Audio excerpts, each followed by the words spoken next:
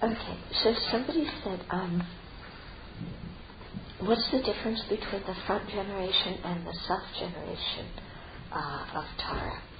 Okay, so when you have taken what's called a wang, or a full initiation, which is usually a 2-day thing, then you and afterwards you take a jainam, or a permission, which is a shorter ritual, shorter ceremony, shorter meditation, however you want to say it. Then you have the permission to do the self-generation, which means to generate yourself as the deity.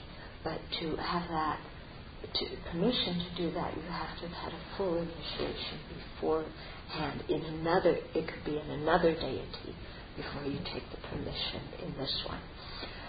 But if you don't have that, and you have nothing, or you've just had the jhanan, but the permission, but without a previous initiation, then you do the front generation, visualizing the deity in front.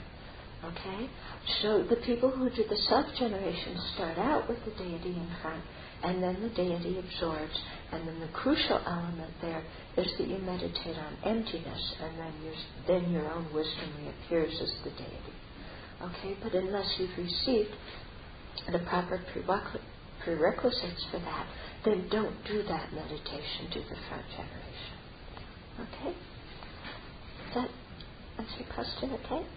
And then, when in the TAR practice, when we're doing the part about breathing in and breathing in the suffering and breathing out the happiness, can we think of specific people, like when we do Tonglen?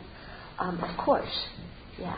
It's always good to think of all sentient beings, and then you can think of specific people that you know who have are facing different difficulties in this particular moment.